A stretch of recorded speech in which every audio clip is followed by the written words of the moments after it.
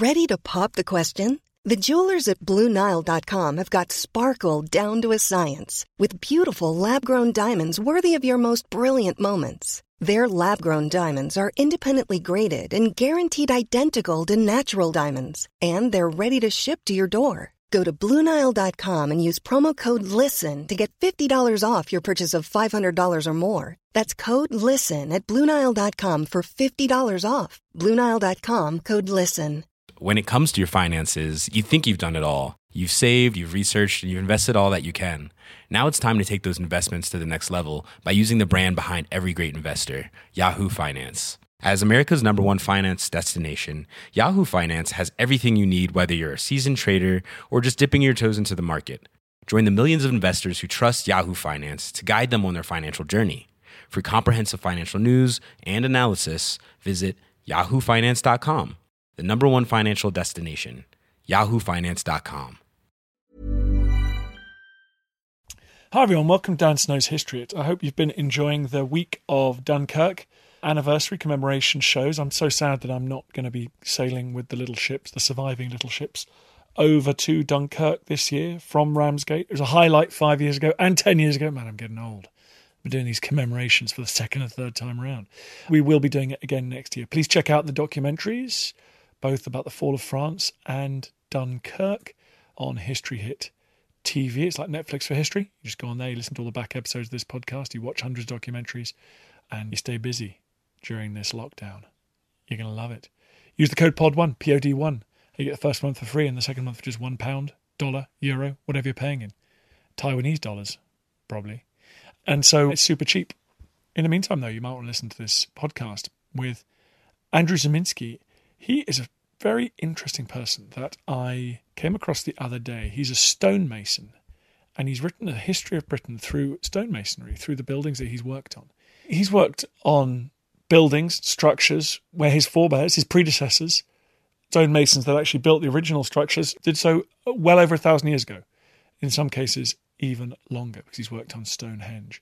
It is a completely different way of looking at history through the things that he discovers by looking at those marks that were left by his predecessors. And it turns out, obviously, I guess, that you can learn a huge amount about those societies, about those people, by getting up close and personal with the stone and the masonry they've left behind. So this is great fun. Hope you enjoy it. Please subscribe to History Hit TV. In the meantime, enjoy Andrew Ziminski.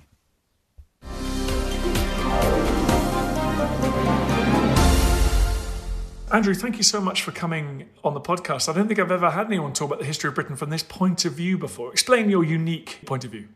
Well, for the past 30 years, I've been working on churches, cathedrals, listed buildings, ancient monuments, and I sort of feel like spending so much time ingrained with history just gives me a unique perspective that perhaps academics don't normally have.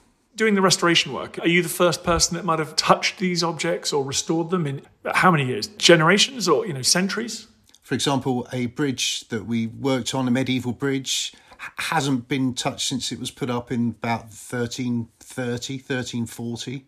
We would pull the stones out because it was just a pack horse bridge. There was no vehicular traffic, so no need to improve it. And we'd find the original clay there because the stones were mortared together with clay, which indicated that the Victorians hadn't got in there and filled it full of cement and all that sort of thing. So quite often I can be the first person to have touched something for a long, long time.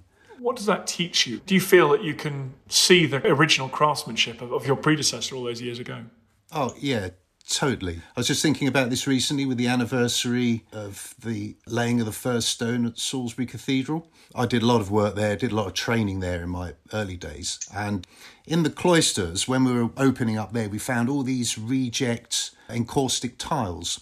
And they had a bit of a fault with them, so that was just sort of ballast in the middle of the wall. But you could see all the fingerprints of the potter who'd put it together on the back in the clay. Literally, it'd come out the kiln. The potter had gone, nah, that's a load of rubbish, and the masons can have that. So, yeah, all the time I'm finding interesting and odd things. I always think of you guys working on medieval buildings, but presumably there's a huge range. Yeah, well, I've worked to consolidate Roman villas. I've done a lot of work in the Roman baths in Bath, which was a real career highlight for me because it was reconstructing the Gorgon pediment temple facade. So, nice to get to grips with the setting out techniques of Roman masons and their craft as well. I mean, it was very apparent how they approached the particular projects there, like with respect to the carving and, like I say, the setting out as well. Do you know the Gorgon pediment? It's a big old pediment, classical building, but the difference is it's been cut by Gauls or Celts. And in the middle is this conflation of two deities. There's the Gorgon's head, which we're all familiar with, but that's been conflated with the local deity that looked after the hot springs in Bath. So it's basically serpents swarming around the head of this Gorgon. But at the centre of his nose, for he is a he, there's a little dimple. And that is the point where the mason would have used his or her compasses to set out the whole composition. And no one had really noticed that before. So that was a nice thing to encounter.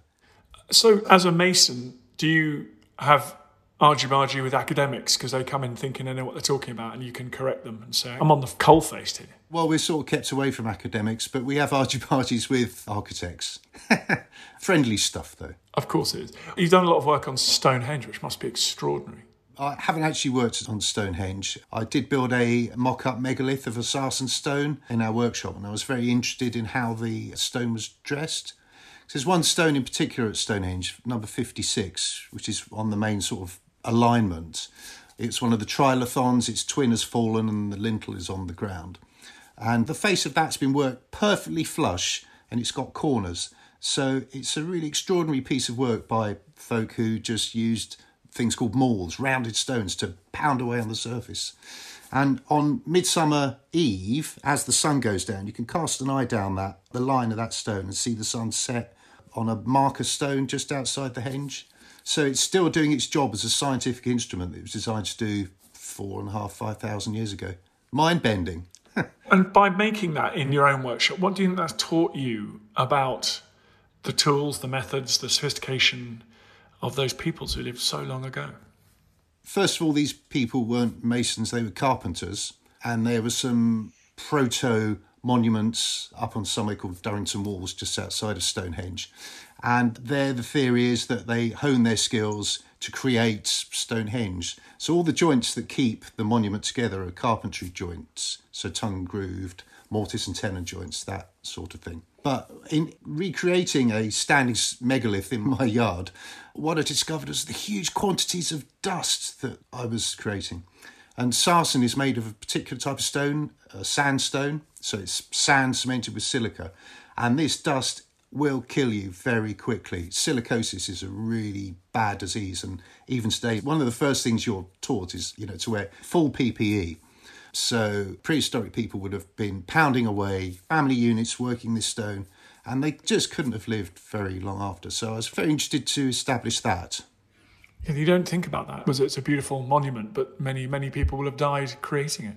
Stonehenge is the foremost archaeological monument in Europe. It was built with architecture in mind, and it's the same with mortise and tenon joints. Before that and after that, standing stones weren't dressed. They were just put up and created as a circle or an alignment. But Stonehenge was put together, as I said, with architecture in mind.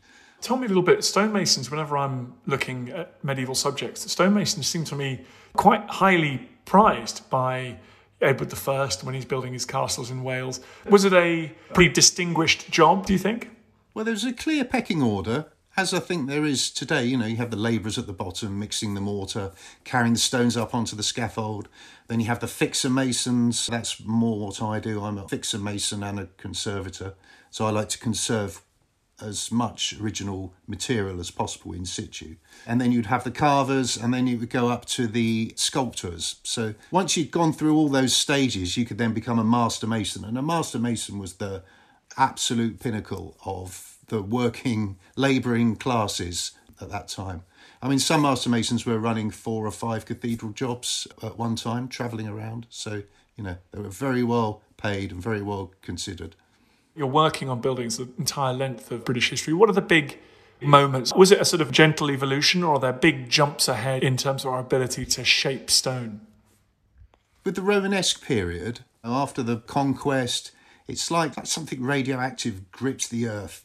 Cathedrals sprung up all over the place, like a Russian spring. They just turned up everywhere. It's absolutely extraordinary. Like with where did the masons go that built Stonehenge? Why are there not Stonehenges all over Europe? Where did all these masons come from to build all the cathedrals? You know, and you think of every single medieval cathedral was established at that time. So just after that, with the advent of the Gothic movement during the Crusades, when Arabic technology was being employed, that's when the game really changed. And walls went higher, bigger windows, flying buttresses, the cathedrals we're familiar with today. That all came from the knowledge of Arabic engineers and technology. And you can see that, can you, in the buildings? I mean, the minute you're let loose on a towering steeple or a tower, can you tell instantly what stage we're at of our evolution? I can read and undress a building pretty quickly, and that's common to most building craftspeople who specialise in traditional buildings. But I'm particularly interested in the influence of Islam in Gothic architecture. I mean, Sir Christopher Wren, when he built St Paul's, he was hugely influenced by what he referred to as Saracenic architecture. And if you look at St Paul's, well, what do you see? You see a big dome and a pair of minarets out the front. And he's also using this Gothic architecture behind the scenes, but it's all disguised. I've never thought about St Paul's as a sort of homage to Eastern architecture before. Is that controversial, or is that, I mean, that's extraordinary. I look up from Fleet Street and I think, yeah, there's a mosque, there's a dome and a pair of minarets. So, like I say, Wren was hugely influenced by Islam. It's well documented and well recorded, but I don't know how recognised that is or has been. And what about castles? Is that the same, obviously, with castle technology? There was an old theory, which was that these crusaders saw castles in the Holy Land and brought that sort of technology back to Western Europe. Is that something that has survived? Are you interested in castles? You know, I'm absolutely fascinated by the Welsh border castles, and I talk about one in my book, Carrigkennen in West Wales, which basically, if you want to see a Crusader-era Saracen castle, go to Wales. You know, the architecture has been freely stolen from that part of the world. Is there a difference in the buildings? I mean, are castles easier to work on because their features are perhaps more utilitarian? They're designed for defence, and whereas these Romanesque cathedrals are sort of more ornate. Are there certain buildings from that period that are harder to work on? So, I mean, castles are designed not to fall down unless they are slighted. So, you know, Corfe Castle, we're all familiar with the gatehouses that have been blown up during the Civil War and they tumbled down the hill a little bit, but they're still complete. So working on structures like that is fairly straightforward considering what you have to deal with when working on a cathedral. So the moment you start to work on a flying buttress of a cathedral that's supporting a whole wall, you've got to think about the engineering dynamics and the knock-on effect of the work that you're undertaking. So you can see it at Notre Dame with all the wooden supports that they've put in underneath the flying buttresses and other details. Would you like to get stuck into Notre Dame? Is that the biggest story in the world at the moment for you guys? I think it's a bit above my pay grade, unfortunately. But I think the problems that they have there are manifold. And the main one is the rapid cooling of the stone after the fire by water. If limestone, that is what Notre Dame is built from, if limestone is heated up to 800, 900, 1,000 degrees and then cooled rapidly, basically the surface turns into lime mortar and it disintegrates. And that's my great fear with the vaulting there. If the vaulting has been compromised and has lost its fabric, its core, if you like, then it's sunk. It's going nowhere and it's not going to take 5 years to repair. I mean, in the olden days, fire was a really common eventuality, and cathedrals in particular were built with that in mind. So roof fires in particular were common. So what would happen? There'd be a lightning strike or whatever, or the plumbers would be on the roof doing their lead work. They'd have their coals up there, and perhaps some coals would tumble off.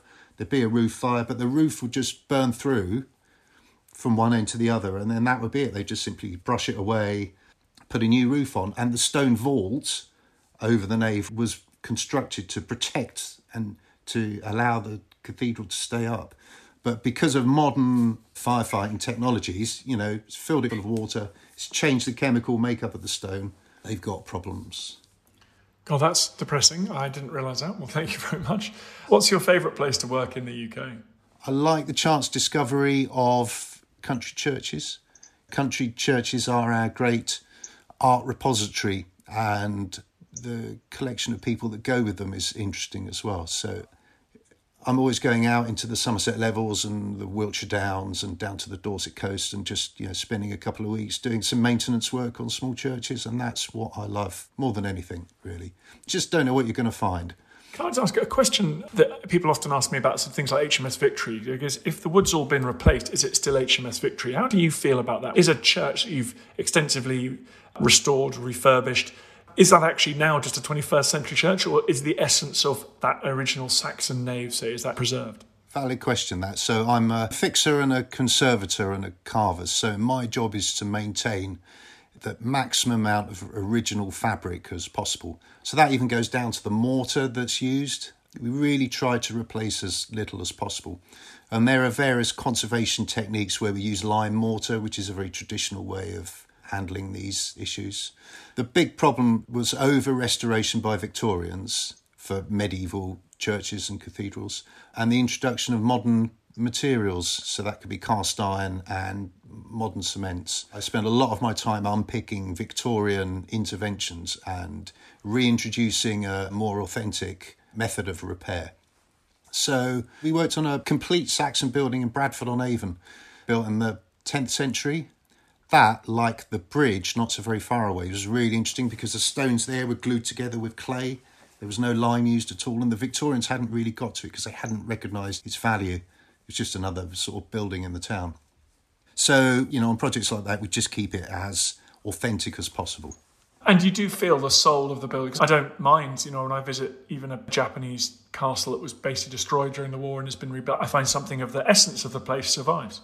Yeah, I agree there.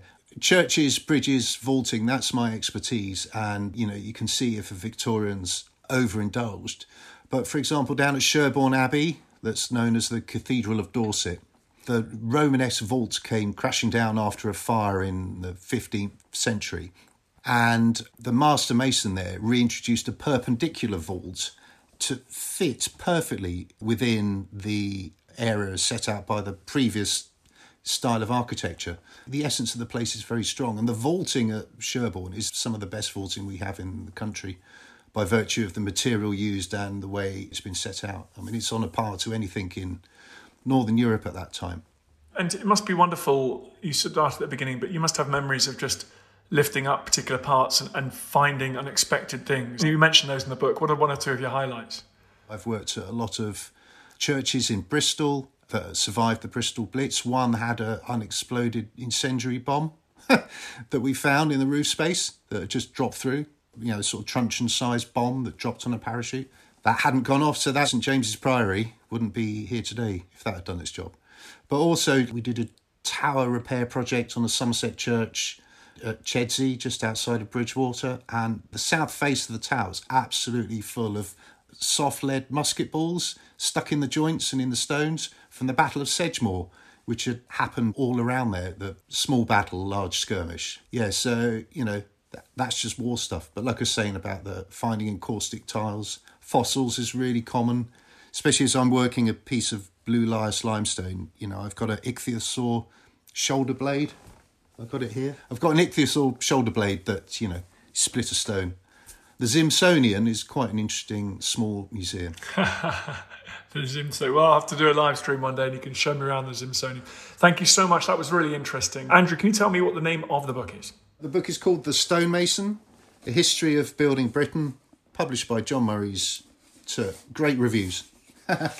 Well, storming reviews. Thank you very much for coming on the podcast. I really appreciate it. Good luck with it all. I feel we have the history on our shoulders.